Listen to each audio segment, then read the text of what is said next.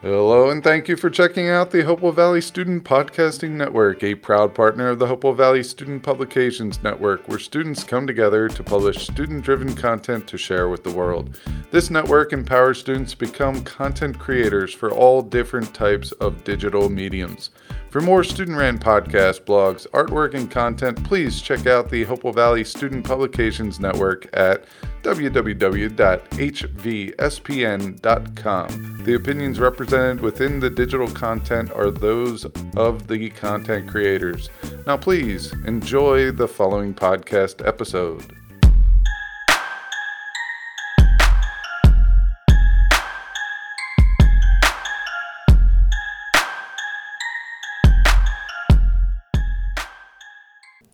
Welcome to my AP Biology Thoughts podcast. My name is Emily Greenberg. And my name is Angelina Graf. And we are your hosts for the Unit 8 Ecology podcast on the Great Pacific Garbage Patch and its impacts on wildlife. Today we will be discussing the garbage patch's harmful effects on aquatic life and how it relates to the AP Biology curriculum. Okay, so we just wanted to start with an overview of what the Pacific Garbage Patch is and what are some of its main impacts on wildlife.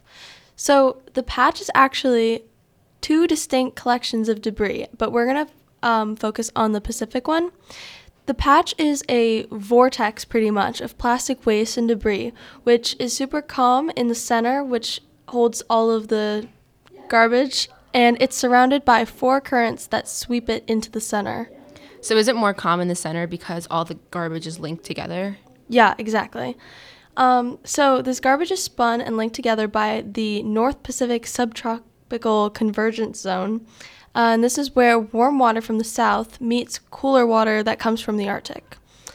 And one big issue with this garbage patch is much of the debris is not biodegradable, and this has taken a significant toll on the aquatic water life.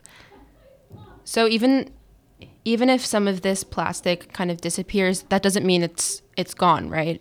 Yeah, exactly.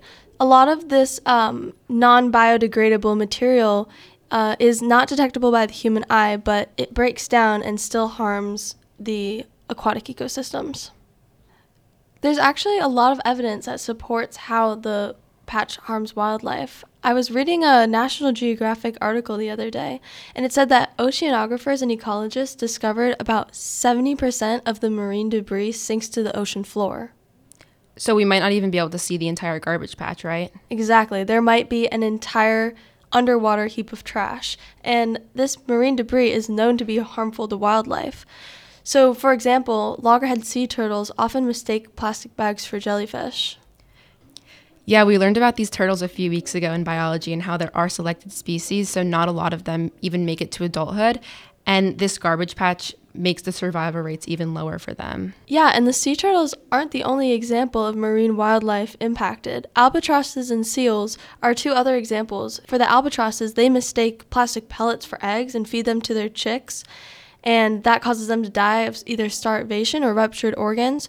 Or for the seals, they could get entangled in abandoned nets and other waste. Yeah, that's so upsetting because I feel like we only hear about turtles since that's like what the whole No Straw movement is about. But we always forget about the other animals that are being affected by this. Mm-hmm. So it's important that we learn about them because they're also being affected just as much as the sea turtles. Yeah, I agree. And one really big thing that I found when looking at that National Geographic article was the marine debris can actually disturb entire marine food webs. So, for example, as microplastics collect near the ocean's surface, they can block sunlight, which prevents plankton and algae to grow. And since these are producers, many organisms depend on them for food, and they're at the foundational level of the food web. So when they're negatively impacted, the whole web is as well. Yeah, and I also learned about other ways that the garbage patch can affect ecosystems as a whole because energy flows through an ecosystem. If one organism is affected, all of them are also affected. And if a species dies, there's less energy in the ecosystem. So because of bioaccumulation, when one small organism eats garbage, the organism that feeds on that specific organism is also indirectly consuming garbage, and then so on. So it's really like a cycle, and it harms everyone involved in the ecosystem, including humans, because we eat fish and we eat other marine life, and this can be really dangerous and harmful to our health as well as the health of the sea life. Wow, learning about this stuff really makes me think about how much plastic I use in my daily life. Me too, and I think that all of us can do something to help the environment, even just a little bit, because each piece of plastic counts. So if we all are just a little more conscious about the plastic we're using, we can hopefully help the environment and help to reduce the size of the Great Pacific Garbage Patch.